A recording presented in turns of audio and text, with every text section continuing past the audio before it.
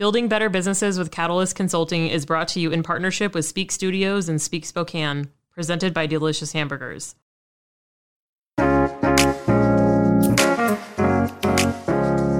Welcome to Building Better Businesses. I'm Kristen Dees, founder of Catalyst Consulting, an agency that helps small businesses and entrepreneurs start, grow, and level up their businesses. This podcast will bring you interviews with experts in all things business related. Have questions for a business attorney? We've got answers. How about your health insurance? Got you covered there too. New episodes coming your way every week. Find us on the podcasting platform of your choice.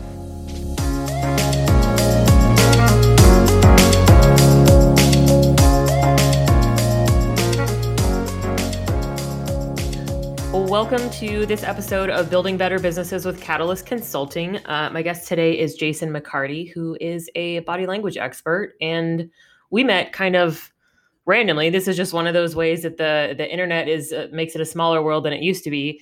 I was a guest on a Talking Toastmasters podcast with a friend of mine, Angela Nuss, and Jason heard me on there and reached out and was like, "Hey, I think what you're doing is pretty cool." And then we chatted for a while. I was like, "I think what you do is pretty cool too. You should be on my podcast." So, so that's how we met briefly. I guess it's been a couple weeks now or something like that. But so thanks for being here. Thanks for joining me. Oh, no, this is my pleasure. I'm really looking forward to it. This will be my first podcast. So I love public speaking, and to do it on this kind of format is new for me, and that's exciting.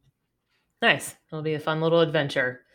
I've actually been a few people's first podcast, which has been, I'm just like, hey, yeah. So it's been good. I try to keep it casual, conversational, not too formal. So it makes it a little bit easier. Well, I think you've been doing a really great job with it. I really have to say, I don't want to miss one of them. It's, you've done a really, really great job with it. So. Oh, thanks. That's always nice to hear. Sometimes I'm like, am I just doing this and no one's listening? It's fine. I mean, people listen, so it's true, but okay. Cool. So, let's hop right in. So tell us a little bit about you, the human being. Who is Jason McCarty? Yeah, I'd have to say that, without me, I have a good support system with my family. I met my wife in 1990, and I have two boys with her. They're both in high school, and together, we've just done really, really well. I don't think I was one that my family really thought I was going to amount to what I have today. So I've always had that chip on my shoulder. I've always just fought and scraped, and if somebody says I couldn't do it, I'm gonna go do it. I'm gonna do it. And now even when I'm setting my own goals, I might look at it and say, wow, that's a really lofty goal, but I want to even do well in spite of myself, and and really accomplish those things. So I'd have to say that I'm really quite a battler.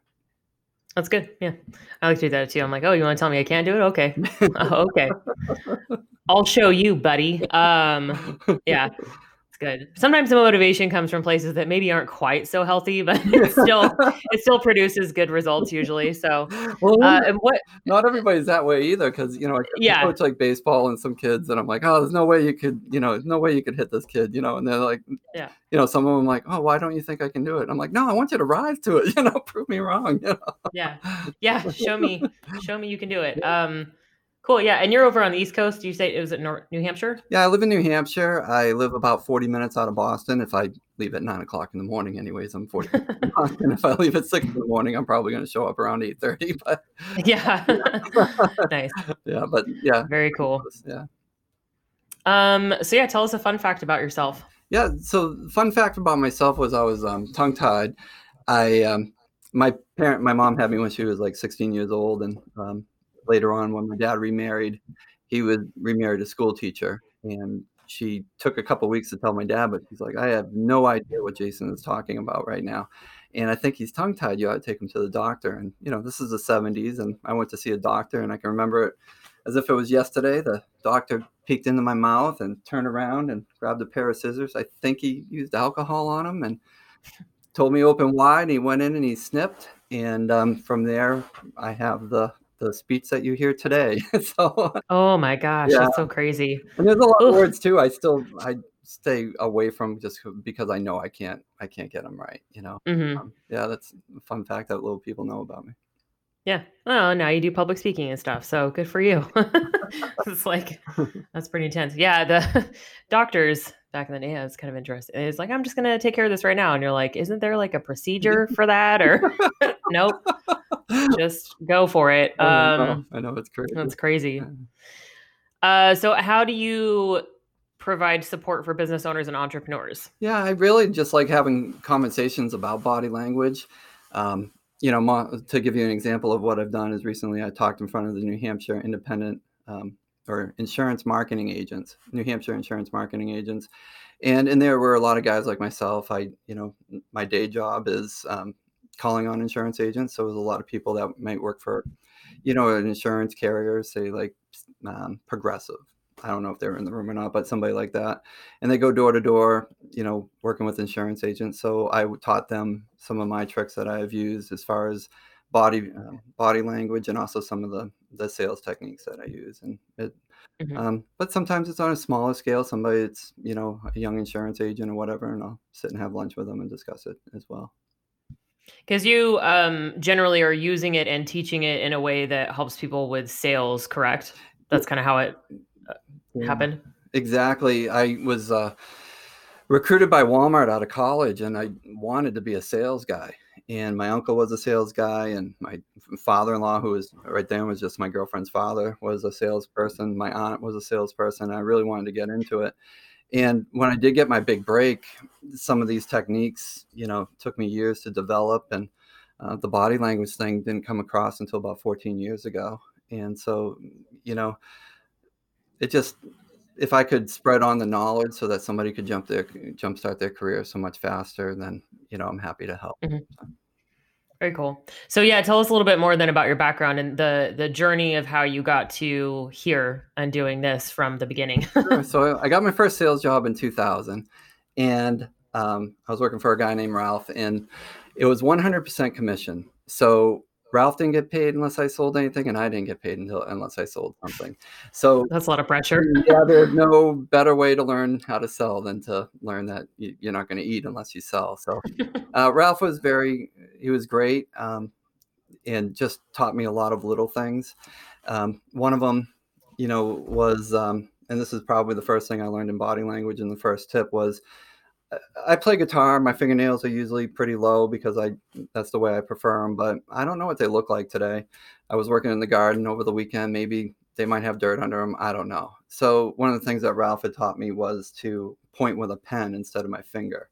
So as I'm going over a document, or if I'm going over something on a computer, I'm going to point with a pen, preferably a nice pen, so that that's what the client remembers is the pen and not my dirty fingernails or Mm-hmm. whatever. I'm not caught off guard on that.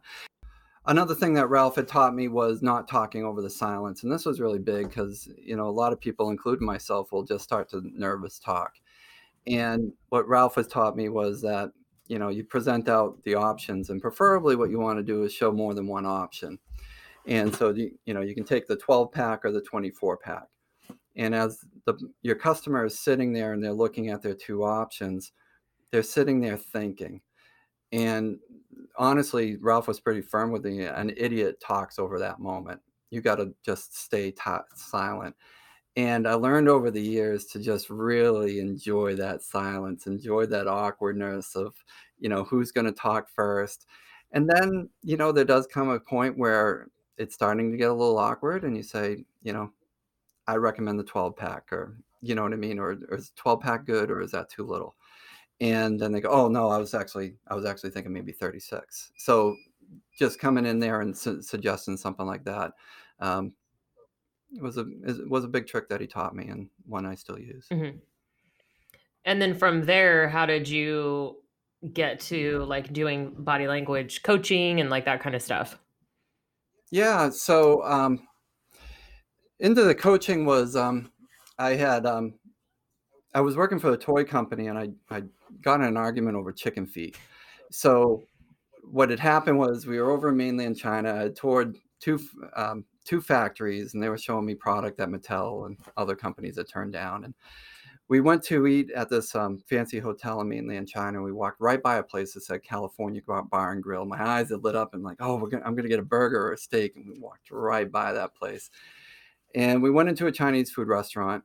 And if you can picture this with me, there was a round table, and at north, south, east, and west was a little white bowl. And at north was these chicken feet. And the chicken feet, I had been warned about them. I had told that they weren't that bad, but these looked nasty. They were white and they had the great big claw hanging over Ugh. them. And at South was a white bowl of peanuts.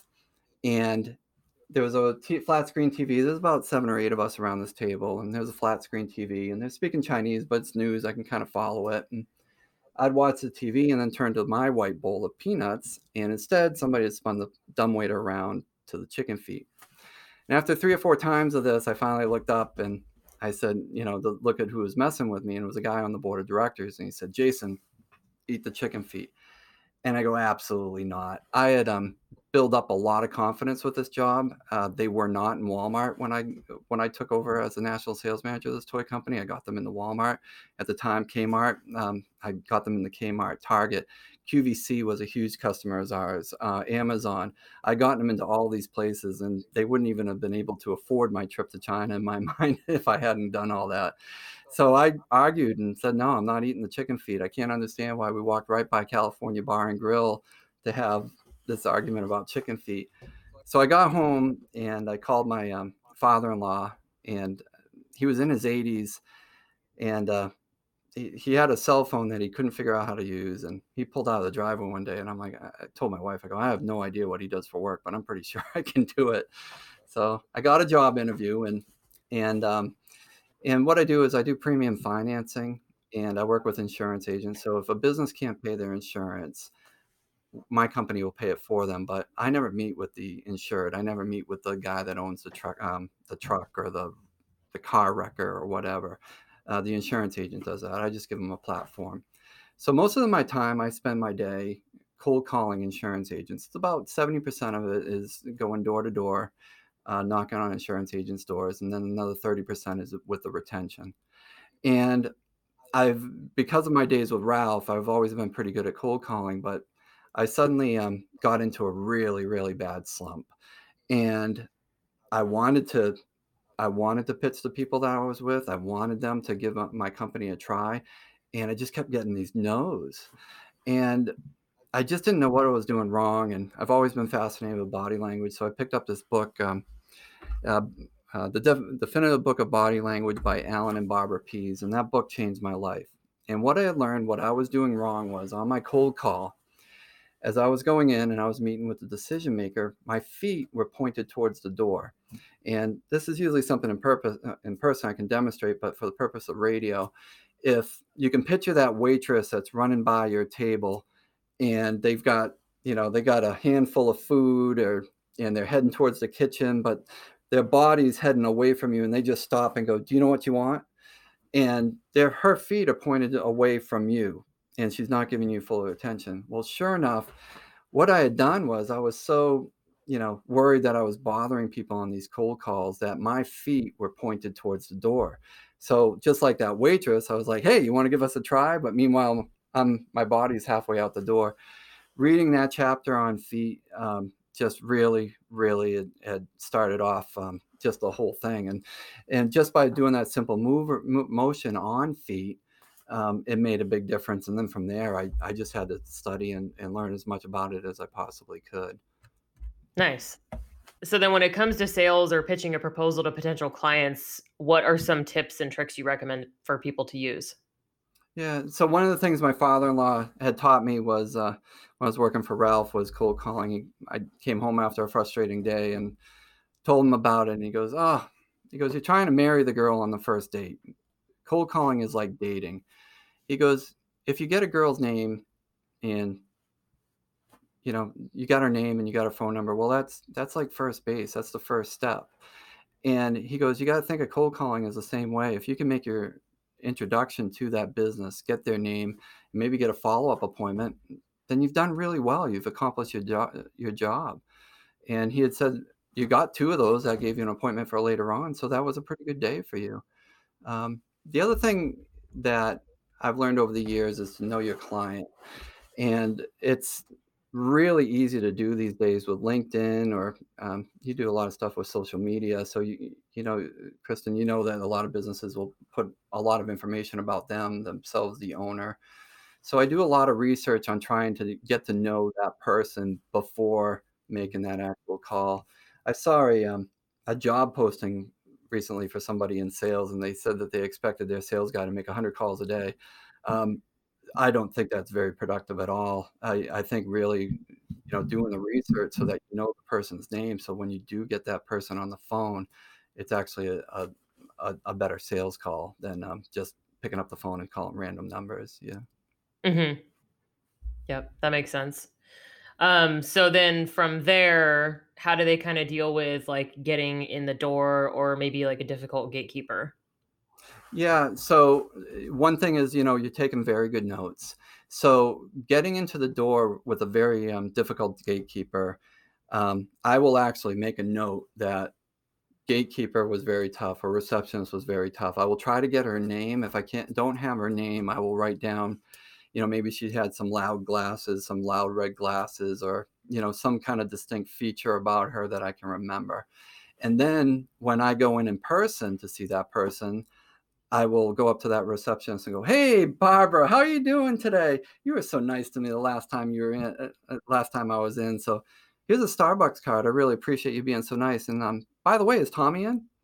And it works almost every single time because they're like, "Oh, I was nice to him before, so I'm gonna be nice for him again." And if he knows Tommy that well, then yeah, I'll go ahead and ask for Tommy. And it works a lot of the same way on the phone as you do your research and you find out the person's a golfer or maybe they coach baseball or something. If I'm going to do telemarketing, I like to do it on a Friday. And especially like on a Friday afternoon, I'll call and I'll say, "Hey, is Tommy in or is he out coaching baseball already?" "Oh, no, he's still here." And I get right through. So that's a really good trick to do on it. Also, when it comes to being in person, if you can mirror that person. And this is a fun game that, I was doing sales for so long, I needed something to kind of kick it up a little bit. And mirroring the person really has become fun. So if that person's leaning in, I might lean in. If they're leaning back in a chair and being all casual with their knees spread apart, I might do the same thing, looking real casual. If they turn their angle to one way, I pretend it's a mirror and I will turn my chair so that that angle is the same angle. And when you're doing the mirroring, what happens is they are seeing an image of themselves, so to speak. So they start to feel real comfortable. And doing a simple little mirroring trick is a good one to build rapport. Mhm. That makes sense. So once you get through to, Tommy, if he's not too busy golfing or coaching, what kind of preparation do you do before you talk to the person, like in person, like when you actually get that call? Yeah, for me, and I don't think it's different for many businesses. You got to change it a little bit. But I can remember before I made my first sales call with this job, I was in a hotel in Burlington, Vermont, and um, all right, I'm going to go make this call. It's right across the street. What am I going to say? And I took about 20 to 30 minutes to really figure it out. And it's the same thing I use today, and you can use it with many different products. The first thing is that I will walk in and I will ask a question that's going to be a yes. All right. So if I'm calling on an insurance agent, I might ask, "Do you write commercial insurance?" I already know they do. "Do you write commercial insurance?" "Yes, we do." Um, and then I'll say, "Do you finance it?" "Yeah, I do." And I'll say, "Who do you use?" And then they'll list a competitor of mine. And I'll say, "Are you happy with them?" And from there, that's when the discussion takes place. Are you happy with them? And sometimes they'll go, "Well, yeah, I've been with them for a long time, but they let me down on this one or they let me down on that one." I know my competition really, really well, so I will exploit what we do better than them. You never want to bash your competitor, but you do want to say the features that you offer that they don't offer. So, that's an insurance thing, but you could do it, you can do it with radio controlled cars, like I sold it for the toy company. You could walk into a toy store. "Hey, I noticed you got toys. You selling radio controlled cars?" "Yes, I do." "Oh, um, do they sell well? Is it a good category for you?" "Well, yes, it is." Um, "Are you happy with the current toys you got, or would you like to see more?" "Well, what do you got?" And then, when I sold the toys, I would take out a car, which I had already tested, had batteries in, and let them do the demonstration of the car and have it roll. So you can really do that with any kind of product. It really just comes down to, you know, do you do it? Are you happy? And then giving me a try. A lot of times over the years, I've gotten a lot of calls from sales reps, and they'll say, I can't close this one. They just won't let me close. And, they won't give me the appointment. There's nothing you can do. There's nothing I can do. There's nothing your boss can do.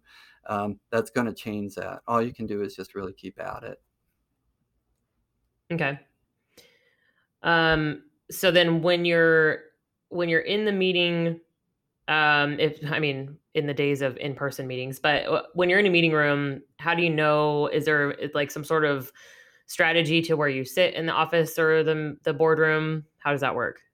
Yeah, absolutely. So what you want to do is when you go into the boardroom, um, we can talk a little bit too, a little later on about barriers, but everybody's barriers that they know is the arms crossed, right? That's just basic and simple. Arms crossed, they're being closed up, defensive, they're hugging themselves to make themselves feel comfortable.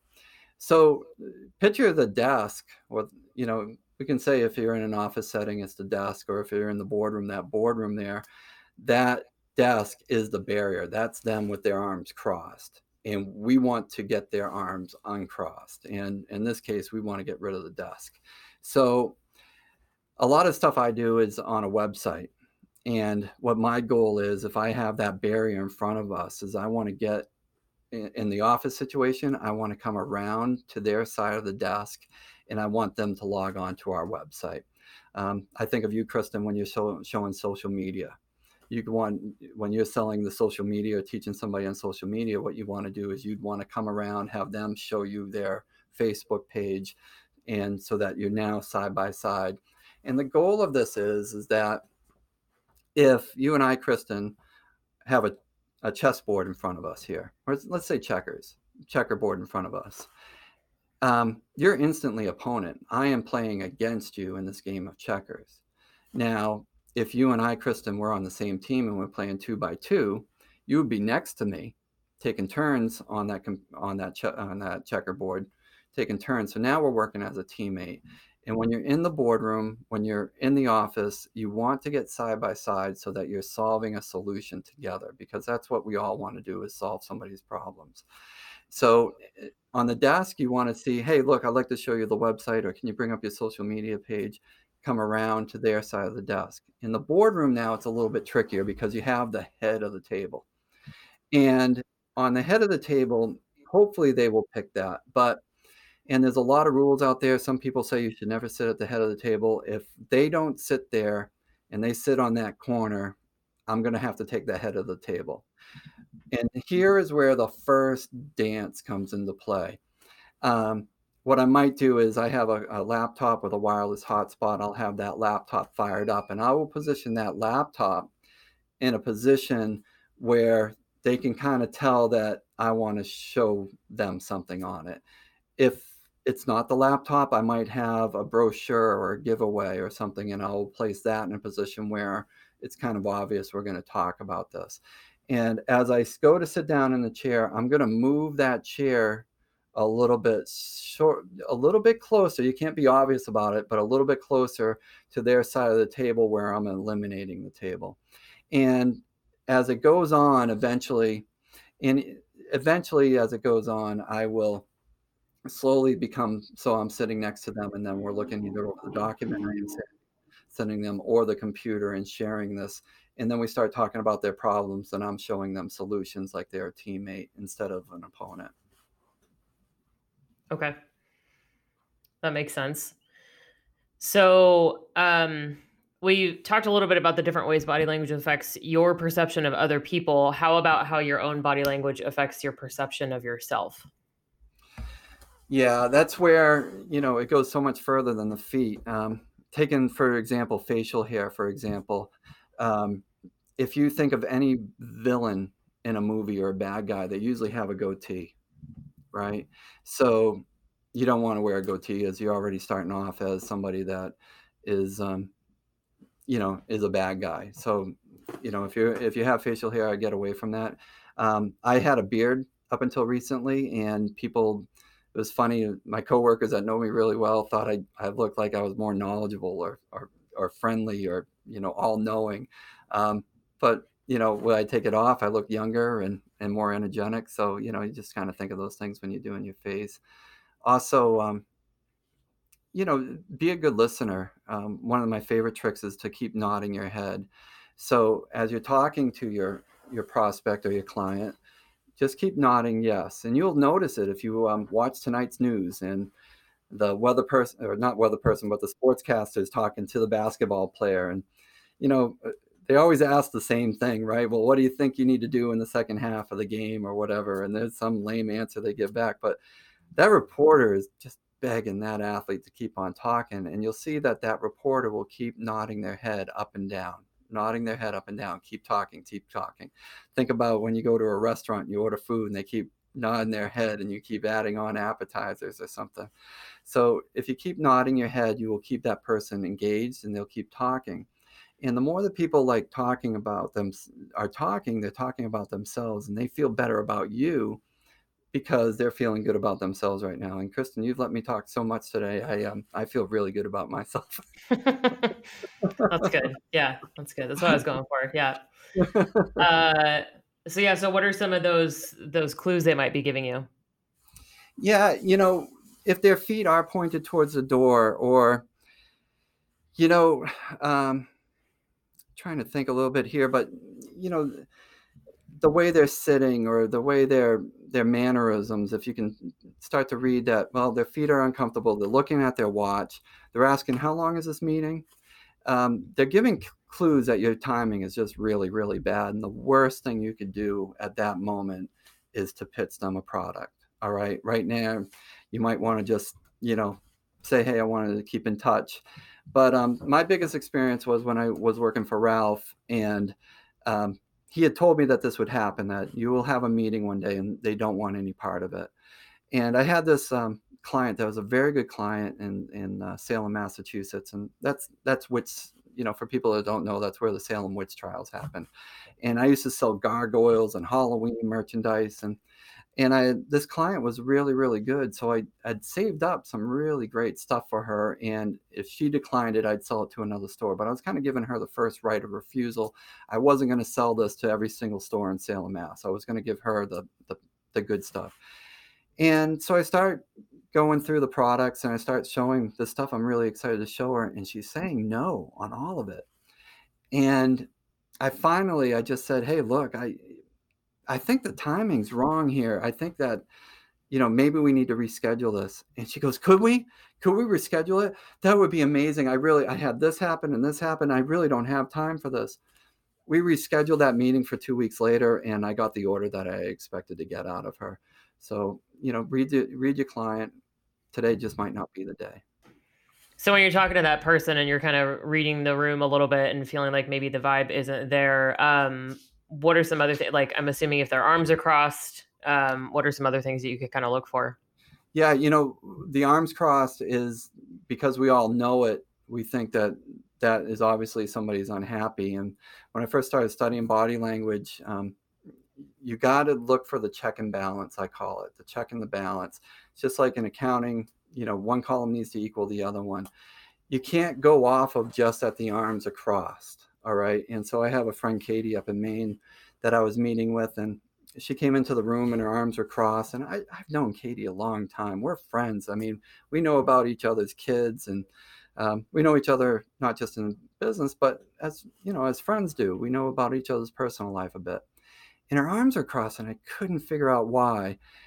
But I wasn't getting another check and balance where I was making her feel uncomfortable or she didn't want to be there or had to be somewhere else. And eventually I just was pretty honest. I go, Katie, are you cold? And she goes, yeah, I'm freezing in here. I'm always cold. Well, of course she's cold. It's Maine in the wintertime. So you have to look for the check and balance. Just because, somebody is, holding their arms or whatever doesn't mean they are cold. Another example of this, and this is one that I really like, is the face planting or face planting. And now you might know what face planting is. I think it's changed over the years. It's now somebody putting their palm to their head and going, that's not what I'm talking about. I'm talking more like framing their face for you. All right. And when somebody's framing their face, they'll usually sometimes they'll put it up on like a pedestal. If you can picture somebody's head and they're sitting on a pedestal, well, they got their hands rested on their knuckles and their elbows on the sink, not the sink, but on the counter there or the table. that's a good sign for me. That means that they're interested. They're really liking what I'm having to say.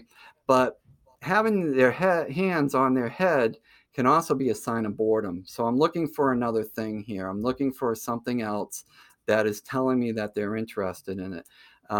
Maybe it's a smile that they're going into, or a question that they're asking about the product that's engaging with them. But usually if I can see them and they have their head framed in any kind of manner where they're displaying themselves, and this can happen with men or women, it's usually of the opposite sex, but if I can see that they're doing that, usually at that point I will go in and I will ask, hey, look, you seem very interested. Let's go ahead and get you set up. And I'll call people on it. If they seem very interested, I'll just say it at that point.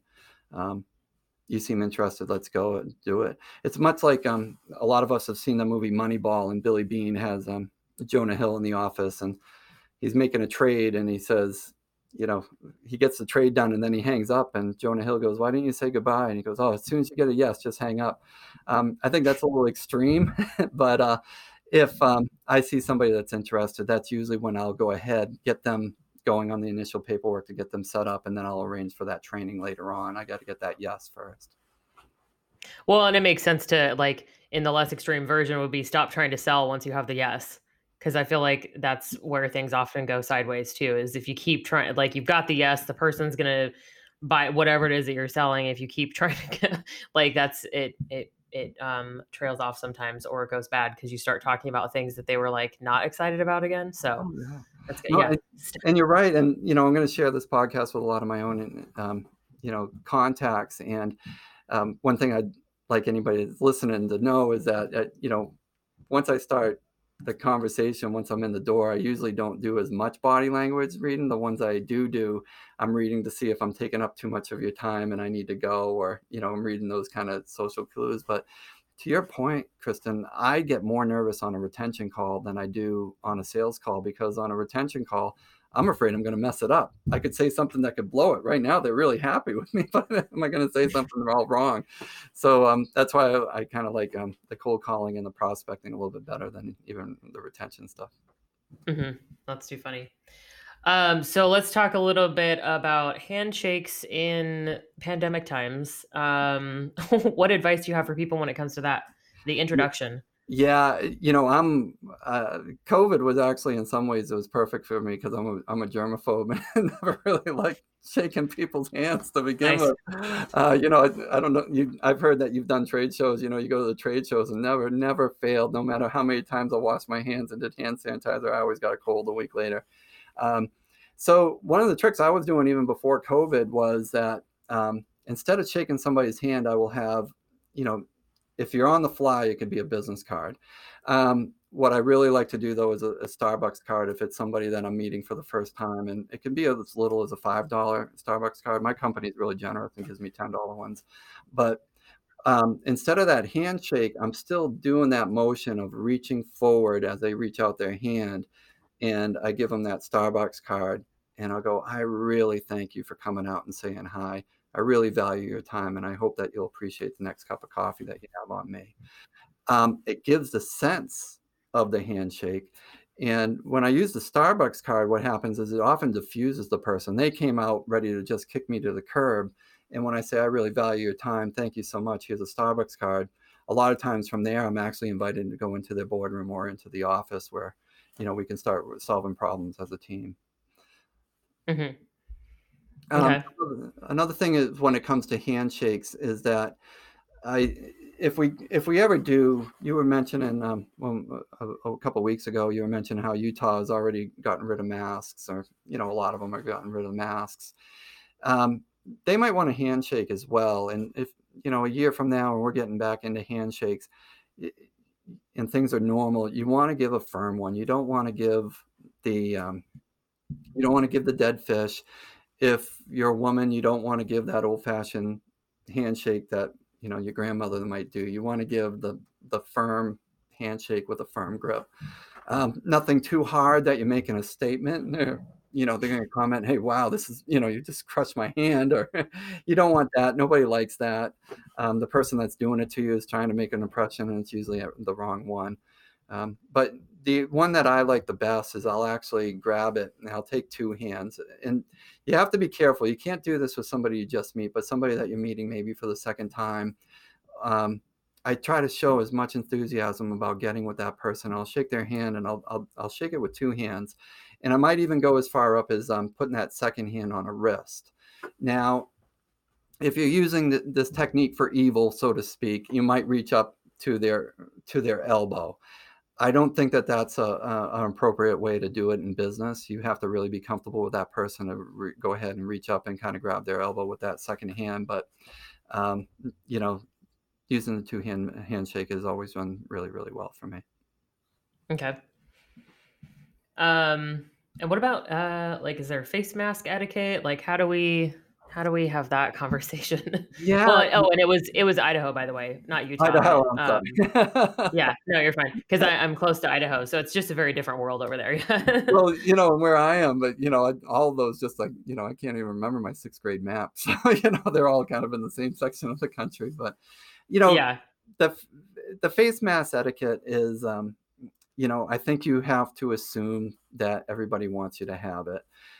You have to be careful. It's, so you have to wear it. But when you and I were talking a couple of weeks ago, we were talking about a cold call I went on, and I had my mask on, and they had a mask on. And then he said, "Hey, look, I actually just got vaccinated. Do you mind if I take my mask off?" And I said, "No, no." And I could tell that he wanted for me to take my mask off. I felt comfortable doing so, so I went ahead and took it off. I do get, my company provides COVID tests, so I get tested once or twice a week. So I felt comfortable doing so, and I did that. But I think that new taking off the mask is going to be the new almost handshake, a greeting of, "Hello, yeah, I'm willing to have a conversation with you." Of course, that's always going to stay on your level of comfort, and you have to stay comfortable. One of the things that, if you don't mind, I'm going to digress a little bit on being comfortable. Yeah. So you have to be within your own skin. You have, if taking off that mask makes you uncomfortable, then you need to leave that mask on, or you're not going to show the best version of yourself. All right. And an example of this was when I was pitching Walmart, and they brought in this new vice president who was going to be my boss or whatever. And I had gotten the appointment with Walmart in Bentonville, Arkansas, and we were going to show them our radio controlled cars. And leading up to it for a week, this guy kept wanting me to stick to a specific script of what he wanted me to say. And I couldn't do it. I mean, I could blame it on my tongue tied or whatever, but I just could not stick to his script, and it was getting him very, very frustrated with me. And finally I said, "Look, this call is really no different than if I'm pitching a mom and pop toy store. This is going to be the same exact thing, and that's how I want to treat it." So we got down to Bentonville, Arkansas, and he was going to do the background of our company, which could show that we could actually meet their supply demands. And then I was going to get into the actual product. And this so-called expert that was going to teach me how to sell takes out these little 3x5 cards to start reading a prepared statement. And as he's reading it, he starts to shake. His hands are shaking violently and visibly. You can see how nervous he is. And this was a big wake-up call to me, Kristen, because if he makes a mistake on that prepared speech, then all of a sudden he's got to go back and fix it. But the other mistake he was making was he was counting the commission he was going to get off of that sale. He was counting what his career was going to look like after getting the toys into Walmart and what that would do for his career. He was seeing all of this end game before they even said yes. And as a result, he was nervous. He looked like a mess, to be honest with you. And I took my prepared thing away, and I just pitched Walmart like a regular customer. I had some demonstrations of toys with batteries in them, and I let him start driving them around the room. And he said, "Hey," he reached out to me and said, I'm going to need to meet you in Hong Kong. And I said, I'm going to do the exact same presentation that I just did here today. And he said, "Yeah, that's okay. We're going to need to do it. I'll meet you in Hong Kong." We set up an appointment. By then, the guy that had the shaky hands and the cards was gone. And I was able to close Walmart and get the products in there. So you got to be comfortable. Got to be in your own skin. Okay. So what about like hand stuff? Like if there's Like somebody's like rubbing their neck, scratching their face, stuff like that. Yeah. So, the classic pain in the neck, somebody takes their palm and they put it to the back of their neck with some frustration there. That is pain in the neck, and that's a big sign that you need to look for. If you're talking to somebody, you either hit something that is a pain in the neck to them, a feature that you can solve, or you yourself are the pain in the neck. The pain in the neck can also be very similar to a scratch in the neck. And the scratch in the neck is a little bit more of just maybe not agreeing with you. It's not as powerful as a pain in the neck, but they might just not be agreeing with you on there. And you need to, at that point, ask them for that check and balance. Do you have a question? Is there something, do you have a concern over this part? And again, with the check and balance, whenever I go to the barber and they shave my neck, I'm itchy for a week later. So, it could just be that they just got a haircut and are itchy on the back of the neck. The other thing is with the hands is that when they go over their mouth, all right, anything that's going over their mouth, they want to say something and they're not saying it. Mm-hmm. All right. And, or they have a secret that they don't want to say. So any kind of mouth barrier is something that you want to ask a question about that. Am I rambling too long? Is there, do you have something that you want to say? Is there opinion or whatever? But you want to go into that. Why is your hand on your mouth? And try to get them to talk about that. Okay. How about a little bit of eye contact information? Yeah, the eye contact stuff is when you're really good at the other stuff. You can start exploring the eye contact. There's an initial flash that happens, and you can think of a flash as their eyebrows raise up and their eyes widen when they see you. If you get an eye, that flash in the face with the eyebrows raised up, that's somebody that's really excited to see you. Anything with the eyes takes the other stuff has to be really, really second nature to you before you get into the eyes. That would be something to talk more about in a professional level. They get into like eyes dilating and stuff like that. So. Oh yeah, no, I was talking more like eye contact. Like, Oh, yeah, yeah. Eye contact. You want to maintain. The eye contact, but not to the level where you're being creepy.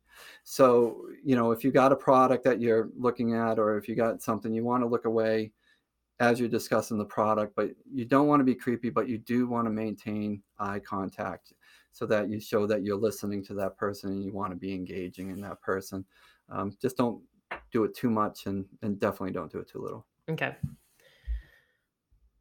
So we talked a little bit about this a couple weeks ago too, but when it comes to leadership and managing employees, how did your knowledge of body language cues help you?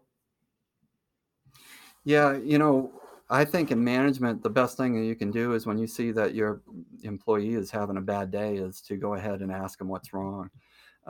We spend so much time with our employees that we need to ask them about it and put it out there.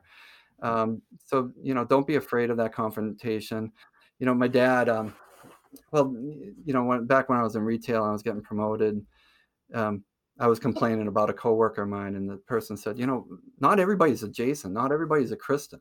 If everybody was a Kristen, then the world would be a much better place. But they're not. Not everybody's going to be a Kristen.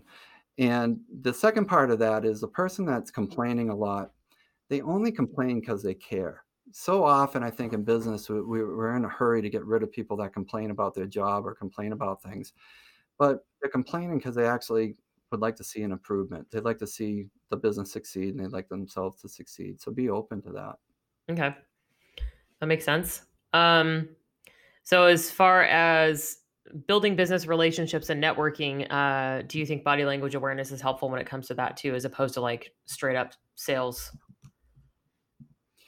Yeah, my biggest weakness a lot of times is when you go into, I got one coming up. I might have to go to Maine, and there's a Maine association.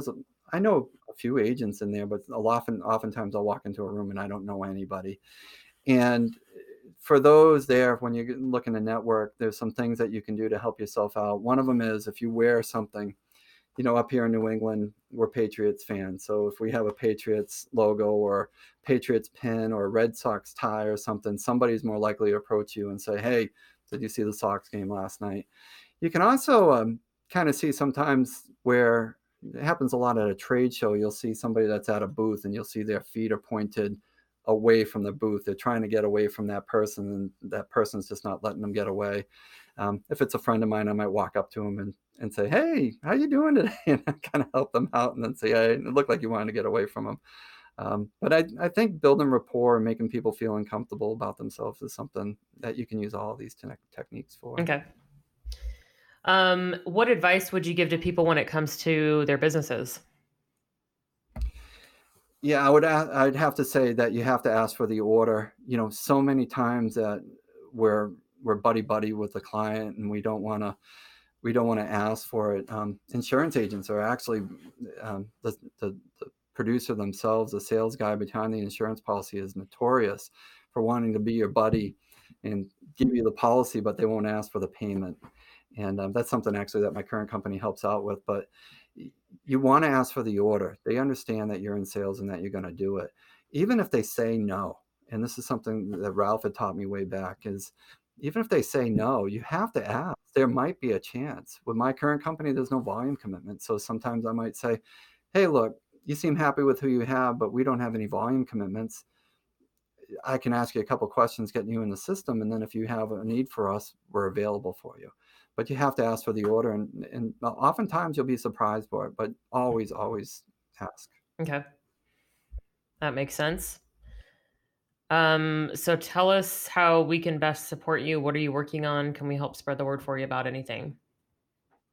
Yeah, really, right now I looked at LinkedIn as my board of directors. My uncle had once told me that you need to have an outstanding board of directors, and for right now, Kristen, you'd probably be my social media board of directors. And if I had a question about that, I'd want to reach out to you.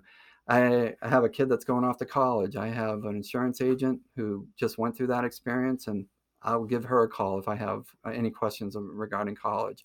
I have a person on finance. I have a person on career. I want to be on your board of directors, and I'd like other people to be on mine. So just hit me up on LinkedIn. It's Jason McCarty. There's no Y in Jason, and there's no N or H in McCarty. So it's just Jason McCarty, and I'm the only Jason McCarty that's a sales executive. You should be able to find me. Very cool. Okay. Any last thoughts before we wrap up? If I could, I'd like to just talk about when I do my presentations, I usually end on the Tomorrow Man theory. Mm-hmm. And the Tomorrow Man theory, if you think of this, well, last night I was filling my coffee pot for today.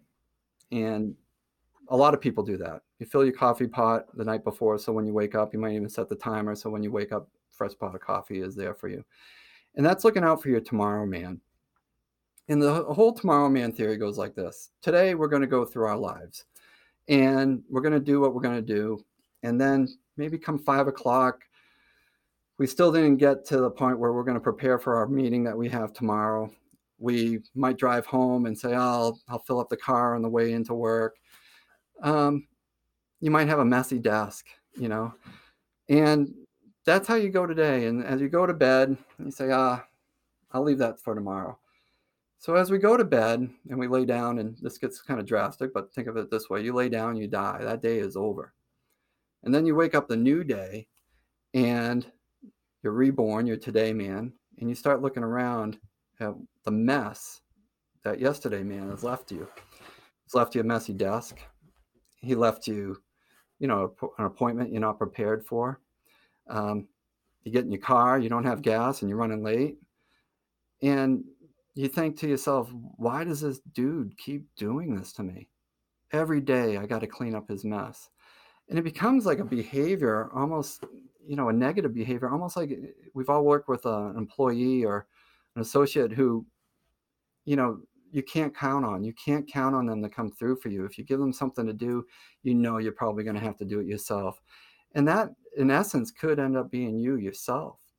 So those of us that follow the Tomorrow Man theory, we look out for our Tomorrow Man like they are a child, a loved one, somebody that we really want to succeed, again, like a child. And So we might fill the coffee pot the night before. Instead of having 2 glasses of wine, maybe we'll have 1 so we don't wake up the next day in a headache. We'll clean the desk. We'll gas the car up on the way home so that when tomorrow man wakes up, they're prepared to take on the day. They feel good about the day and they're actually looking forward to it. It's something that I've used as a New Year's resolution from time to time. The beautiful thing about the Tomorrow Man theory is if you blow it one day, you can pick it up the next. Yep. No, it's great. Take care of yourself in the future. Like some of it is just don't procrastinate as much either, but I like that Yeah. perspective of it. You're taking care of yourself, and that's something too that I've heard recently where it's like if you have a problem maybe with like negative self-talk or those kinds of things, it's like would you ever talk to a friend or a family member or someone you love in that way? Then why in God's name would you talk to yourself like that? Because it's damaging to you. So take care of yourself and take care of your tomorrow, man. Exactly. I like it. Very cool. Exactly. Well, yeah, thanks for joining me. I appreciate it. And yeah, guys, reach out to Jason if you have any questions about anything really sales related, but specifically body language and all that kind of stuff. He's a wizard when it comes to all of those things. So thank you. And thanks for stopping by.